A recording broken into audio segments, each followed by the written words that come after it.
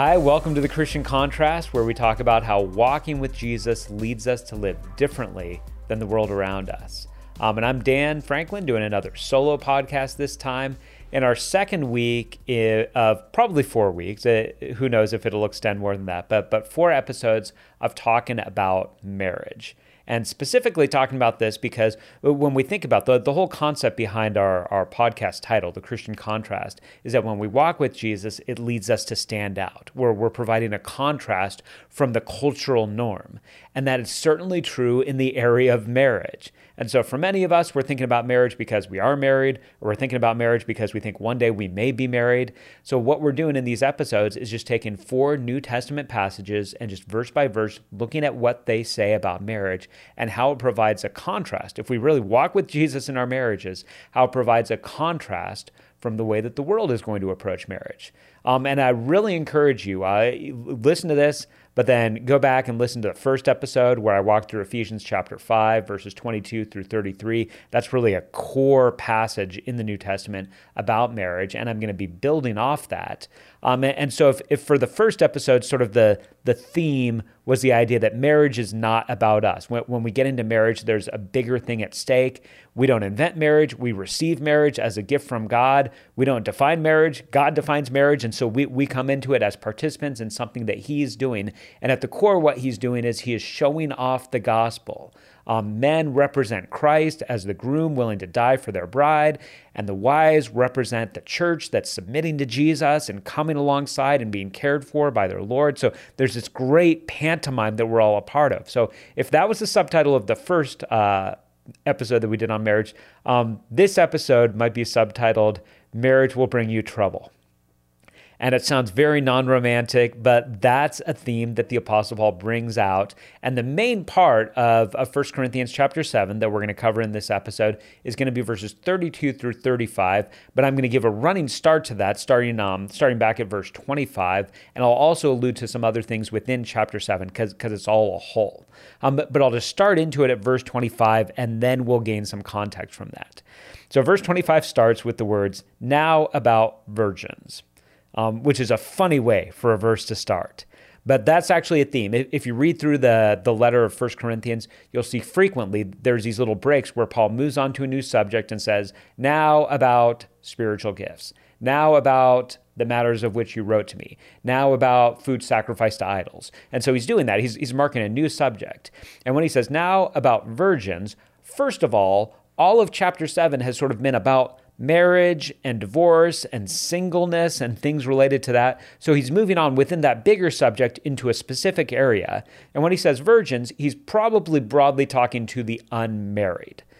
Specifically by some things that he says later, maybe to unmarried women, but broadly in this section, he's going to talk about unmarried, and by unmarried, I mean never married, not married and divorced and then thinking about getting remarried. So these are never married people, which, by the way, gives us an indication that the grid for Paul was, if you're not married, you're a virgin because you're waiting till marriage. And so even if you're listening to this and you're like, well, I'm unmarried and I'm not a virgin, still take this to understand this is Paul seeing it not as this rare exception that you would save sex for marriage, but as the norm, as just what you would do, as God's good plan. So even if you're looking at yourself and you're like, all right, well, I've already messed up, I've already fallen in that area, don't treat that as if the game is all done, as if it doesn't matter what you do. Look to live purely as you anticipate the possibility of marriage or just the possibility of singleness in your life. So back to the passage. He says, now about virgins, I have no command from the Lord, but I give a judgment as one who by the Lord's mercy is trustworthy. So he says, all right, Jesus hasn't given a specific command on what the unmarried, what the never married are supposed to do, but I'm going to give you some wisdom as somebody led by the Spirit. And he gives us that wisdom by saying, because of the present crisis, more on that later, because of the present crisis, I think that it is good for a man to remain as he is. Are you pledged to a woman? Do not seek to be released. Are you free from such a commitment? Do not look for a wife. But if you do marry, you have not sinned, and if a virgin marries, she has not sinned. But those who marry will face many troubles in this life, and I want to spare you this. And so he talks about that there, the whole idea of many troubles in this life. That's what we'll get to in verses 32 through 35, where he explains what those troubles are that you face in marriage. But just to kind of ground this in the surrounding context, Paul has been talking throughout this whole section in 1 Corinthians 7 about a general encouragement to don't be overly eager to change your circumstances and think that that's either going to fix things for your own personal happiness or fix things in terms of putting you in a better position to serve God. In general, he says, remain in the position that you're at. And so he says, all right, are you committed to one? Are you betrothed? And engagement in that culture was much more binding, where for a man to break off an engagement really would be leaving the woman hung out to dry. So it really was considered, right, that would be a big deal. That would almost be like a divorce to break off an engagement. He says, all right, are you committed? Don't look to get out of it. Are you uncommitted? He says, I think it's good if you don't look for a wife. I think it's good if you don't look for marriage. But right after he says that, he says something that sort of shows an understanding that even though I think singleness is great, marriage is still going to be the norm. Where he says, all right, if you get married, you haven't sinned, that this is fine. I'm not telling you can't do this. He talked about that in the first few verses of this chapter, where he basically says, I think it's good just to remain single. I think it's good to not get married. But because of the desire for sexual intimacy and because of all the immorality around, go ahead and get married. So Paul a couple times sort of signals the norm that even though he thinks there's great advantages to the single life, he's acknowledging the norm is still going to be marriage. So that's how he starts off, and then he goes and he explains what he means by this present crisis, because he alluded to that. Starting in verse 29, he says, "What I mean, brothers and sisters, is that the time is short. From now on, those who have wives should live as if they do not, those who mourn as if they did not, those who are happy as if they were not, those who buy something as if it were not theirs to keep, those who use the things of the world as if not engrossed in them, for this world in its present form is passing away." So here's what Paul is saying here. When he says the time is short, he's talking about the idea that Jesus will return one day. And as you may have heard, when you read the biblical authors on this, they were anticipating this could happen any time. But Paul probably, at least at different points in his life, thought, this is probably going to happen during my lifetime. We live with that kind of eager anticipation that the time is short. And even if we're not thinking about Christ's return specifically, we recognize our lives are short. We're spending these earthly lives that's just a fraction of the eternity that we'll one day enjoy. And so he's talking about this and saying, don't get overly focused on your temporary circumstances. There's even a point earlier on in the passage where he says, are you a slave? And he says, if you can get free, get free. But if you can't get free, don't be so concerned about that you think that you don't have a way to serve God even within that, to put it lightly, suboptimal situation. So he says, all right, are you married? Don't think that a divorce will fix that. Are you single? Don't think that marriage will fix that. Remember that there's a bigger thing at stake. And otherwise, your core identity is not whether you're married or single. Now we get into the heat. Now we get into the meat of what we're going to talk about in verses 32 through 35. This is when he defines what he meant by when he said earlier, if you do get married, you'll have troubles. So starting in verse 32, he says, I would like you to be free from concern. An unmarried man is concerned about the Lord's affairs, how he can please the Lord. But a married man is concerned about the affairs of this world, how he can please his wife, and his interests are divided. Now, in a second, I'll read the rest of it because he speaks the same general idea to women also. But here's the basic framework. He says, when you're single, you're not worried about anything except pleasing the Lord. All you're focused on is how you can live day in and day out to use yourself for his glory. He says, but if you have a wife, you're also thinking about pleasing her. He says basically the same thing to women. He says, an unmarried woman or virgin is concerned about the Lord's affairs. Her aim is to be devoted to the Lord in both body and spirit. But a married woman is concerned about the affairs of this world, how she can please her husband.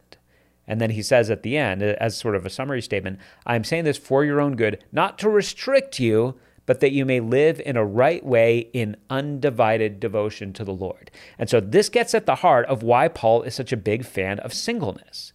It's because he's looking at singleness and he's saying, this provides you an opportunity for undivided devotion to the Lord. And he says, but if you're married, if you're a married man or if you're a married woman, your thoughts and your concerns are divided. You, of course, your life is devoted to the Lord and you want to please him, but you've got an extra responsibility here. And I know it can feel very non-romantic to talk about marriage in terms of responsibility, but again, if you go back and you listen to the first episode that I did on marriage, where we talked through Ephesians chapter 5, that's how Paul lays things out, that, hey, the husband has obligations to his wife, responsibilities. He's not just making up husbandry as he goes. He is fulfilling certain things that a husband is meant to do. And the same with the wife. She's just not making this up as she goes or defining what it means to be a wife. There are certain things involved in that. And here he's saying again, all right, if you get married, just recognize there's going to be an extra responsibility that you have that will limit you in what you can do for the Lord and in just what you can do in life in general. So I want to pause before getting into the specifics of what this might look like, just to say, when Paul is talking about this, he says, I want you to be free from concern, but if you're a husband, you're concerned with your wife. If you're a wife, you're concerned with your husband. That word concern has to do just with sort of preoccupation. So it's just a basic idea. You're thinking about this. And then when he says, as a husband, you're wanting to please your wife, and as a wife, you're wanting to please your husband, the general idea of that would be either as a husband, you're looking to get her approval, or as a husband, you're just looking to make her happy. And as a wife, the same thing. You're looking to make him happy. You're looking to get his approval. It's just a general idea there that's how you live. And this is really important. I want to make sure that this is clear. Paul is not looking at that as a bad way to do marriage.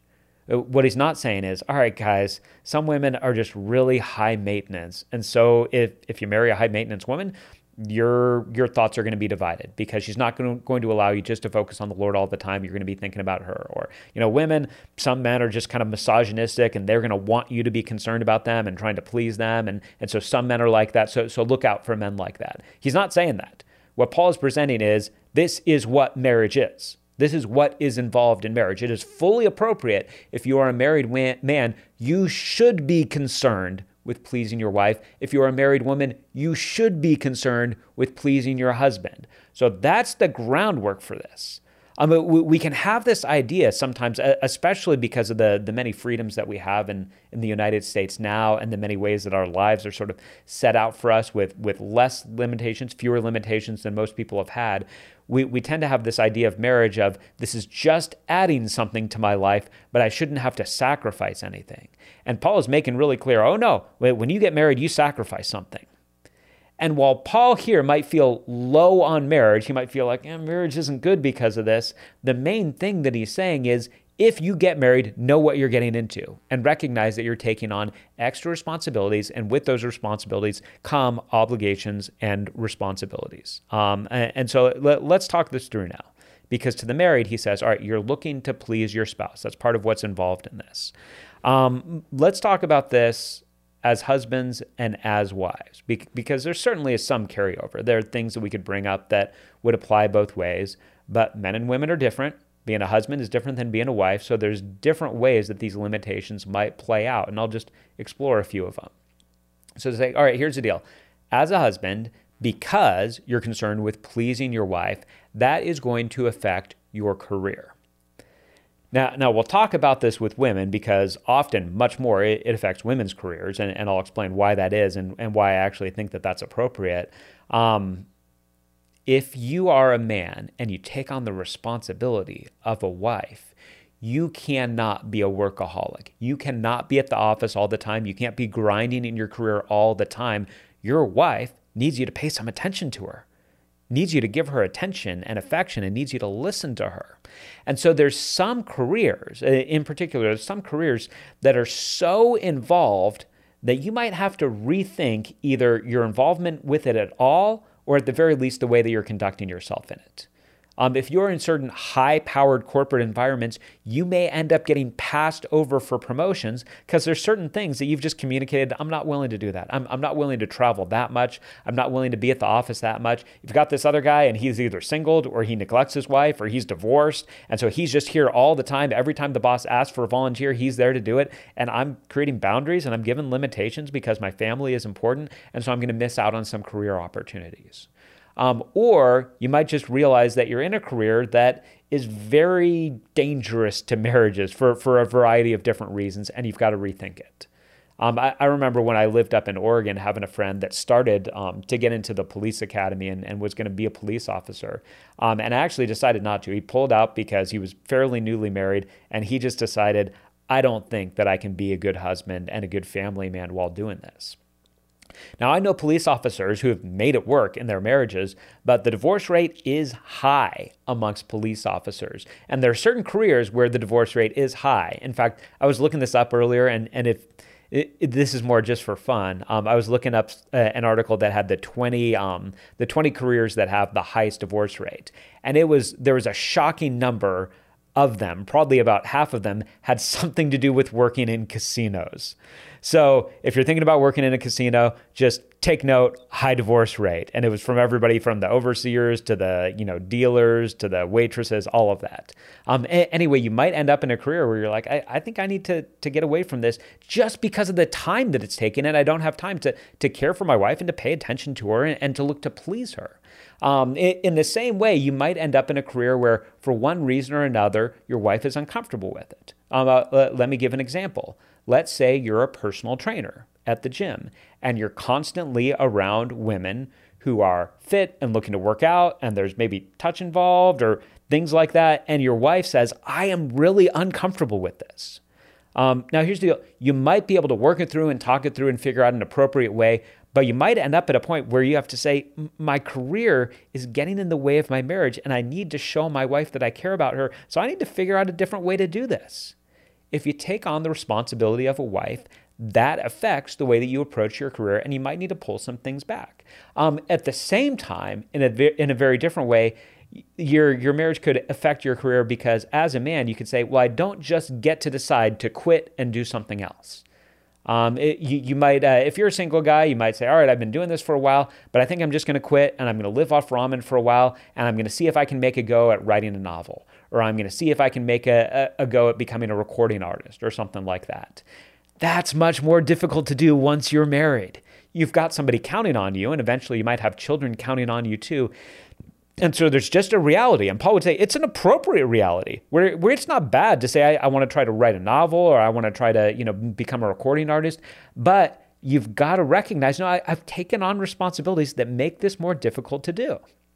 Let me keep going with this, because what I want to emphasize here is the limitations are not just limitations from saying you can no longer go out and sleep with other women or something like that. They're limitations of saying there are good things that you're not going to be as free to do. Some men get very involved in church activities, and they're constantly there, moving around chairs or setting up things or doing Bible studies. Even that can be a sense of saying, all right, you don't get to go to everything. You've got a wife who's counting on you, who wants you to spend time with her. You don't get to do all those things. On top of that, there may be difficult and dangerous mission trips, and you get real excited about it, and you say, gosh, I feel like I could go on this trip, and it would be really wonderful for the Lord. You're going to end up having to think twice about that, because you might have a wife that's saying, we're counting on you here. You can't put yourself at risk in the same way. And we could look at that and we could say, well, that's not very godly of her, but that's not the case. Paul is saying, no, that's appropriate. She's counting on you. Your interests are divided. And because of that, if you're going to appropriately live as a husband, you're going to have to take on those limitations. Now, as a wife, there's limitations also. And some of them, that there's a direct parallel between what a husband does and what a wife does, but in some of them, they're different. So I do recognize when I talk about this stuff, to some people listening, the things I'm going to say are just going to sound totally sexist and backward. I can't fix that. I think men and women are different in Scripture. We have different responsibilities. There's different callings. So I'm going to talk about it this way. For some of you, you're going to recognize even though that's not PC, that still is kind of true, and that makes sense. For some of you, this might be an opportunity for you to choose to rethink things. And so I'll say this first of all.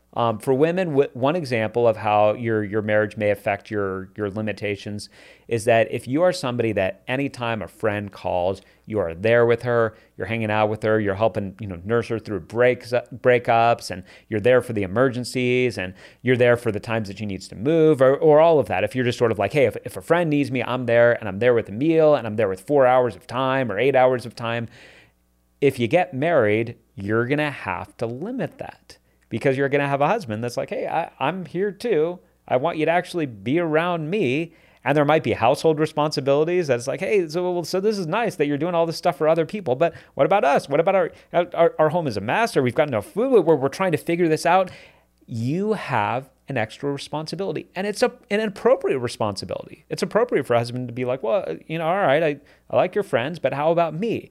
By the way, I think in marriages in general, there's more frequently conflict between the husband and the wife's friends than there are between the wife and the husband's friends. It certainly can happen if the husband has friends that aren't good. But even if the wife has friends that sort of like, yeah, they're good. They're good ladies. It's all fine. Just the sheer amount of time can be a point of conflict. On top of this also, another thing that wives may end up facing is, as I mentioned, with husbands joining every church activity, you could be looking at dozens of church activities and they could be good things, godly things, but things that you can end up saying, I'm doing too much. I'm neglecting my husband. I'm neglecting my family. I'm constantly at these things that I could justify and I could say they're good biblically, but my husband expects me to spend time with him and to help out and to partner with him. Now, here's a big one. I talked about career with men. Career with women is going to be affected by marriage almost 100% of the time.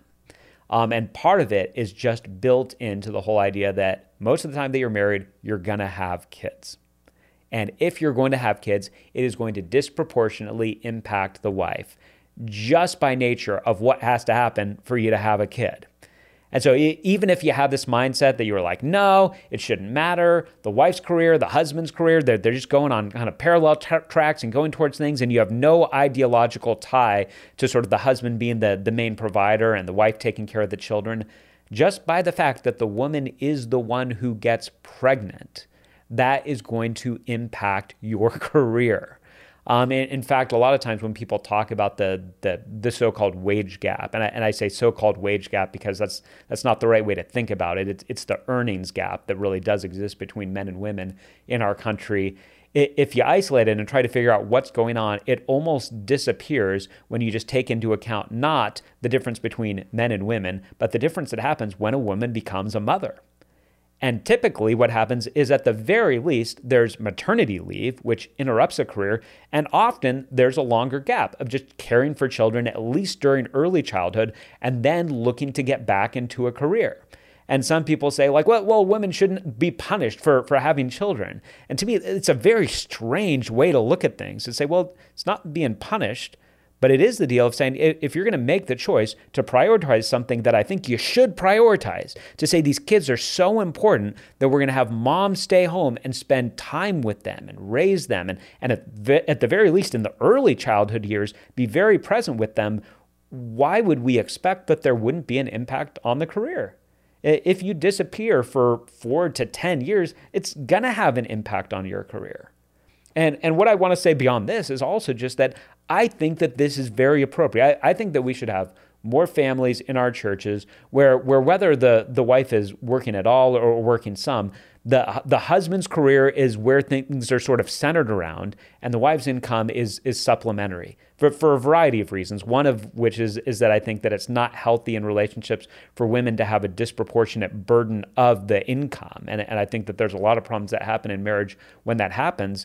But also because I think that there's something appropriate for men stepping up to that responsibility. And I think kids really benefit from a lot of attention from parents, but there's something about mom, especially during those early years.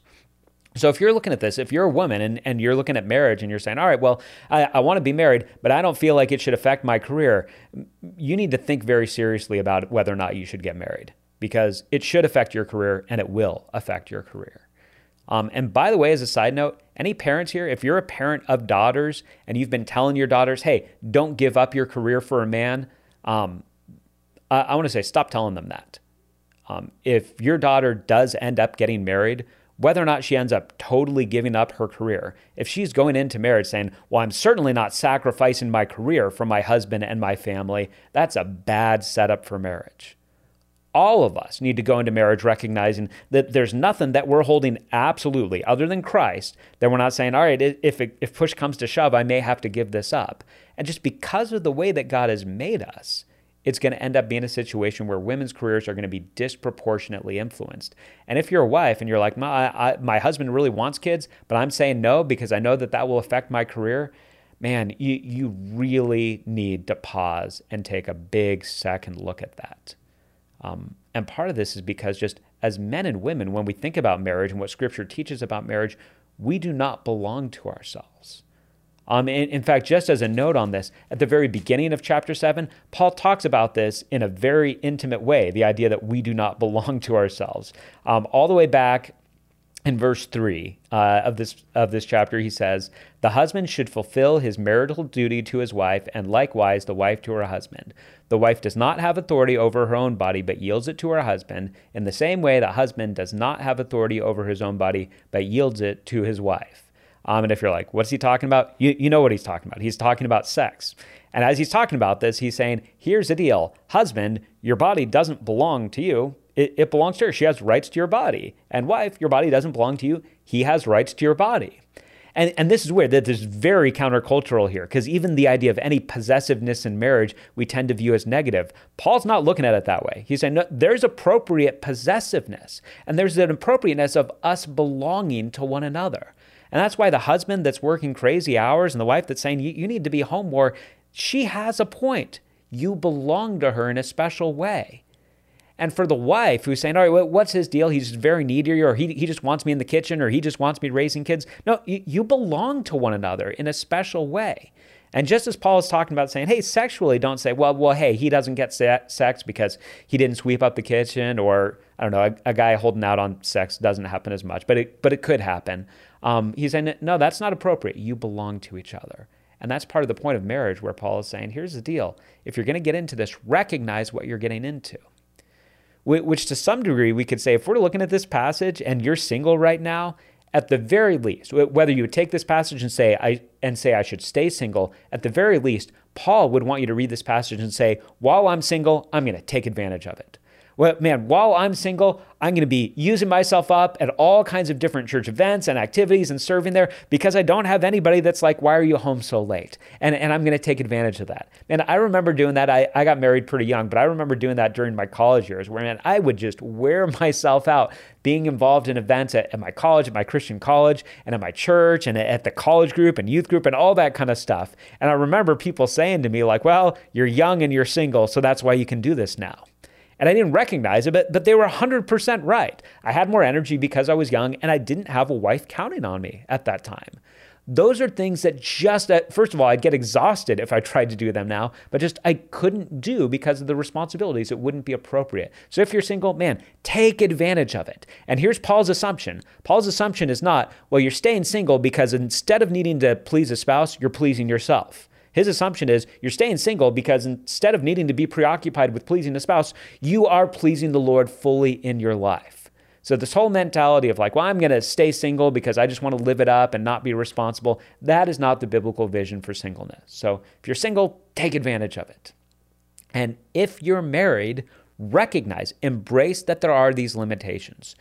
Don't fight for a marriage where nobody's given anything up. That is not a real marriage. That is not a real thing. Exist in your marriage in a way that you're recognizing that there are very real and appropriate limitations that you take on, that you look to please your spouse, and that you don't look to take advantage of you don't look to try to force the advantage of singleness while you're still living in the responsibility of marriage. Paul's not down on marriage, but he wants to make sure that we know what we're getting into. And when he says you'll have trouble in this life, what he's saying is there's an appropriate sense for men and women within marriage where we're adjusting to each other, where we're saying my life is different and the way that I'm approaching things is different because I've got this wife who I love and who's counting on me, or because I've got this husband who I love and who's counting on me. We're going to do at least 2 more episodes on this subject. I won't tell you the passages now. I'll let those be a surprise. But of New Testament passages about marriage, I hope that this is helpful. And honestly, I hope that this is helpful just in the reading of Scripture, looking at it, figuring out what it says. That's what we all want to be doing every day on our own anyway, just reading God's Word and being built up by it. We drop these podcast episodes every 2 weeks, and so we're going to be back again in 2 weeks with the next episode in this series. We always invite feedback, so you can go on YouTube and comment on these, or you can just also find them on our website at lbf.church. Thanks so much for taking the time to watch and to listen. I look forward to our next episode, and thanks so much for tuning in to the Christian Contrast.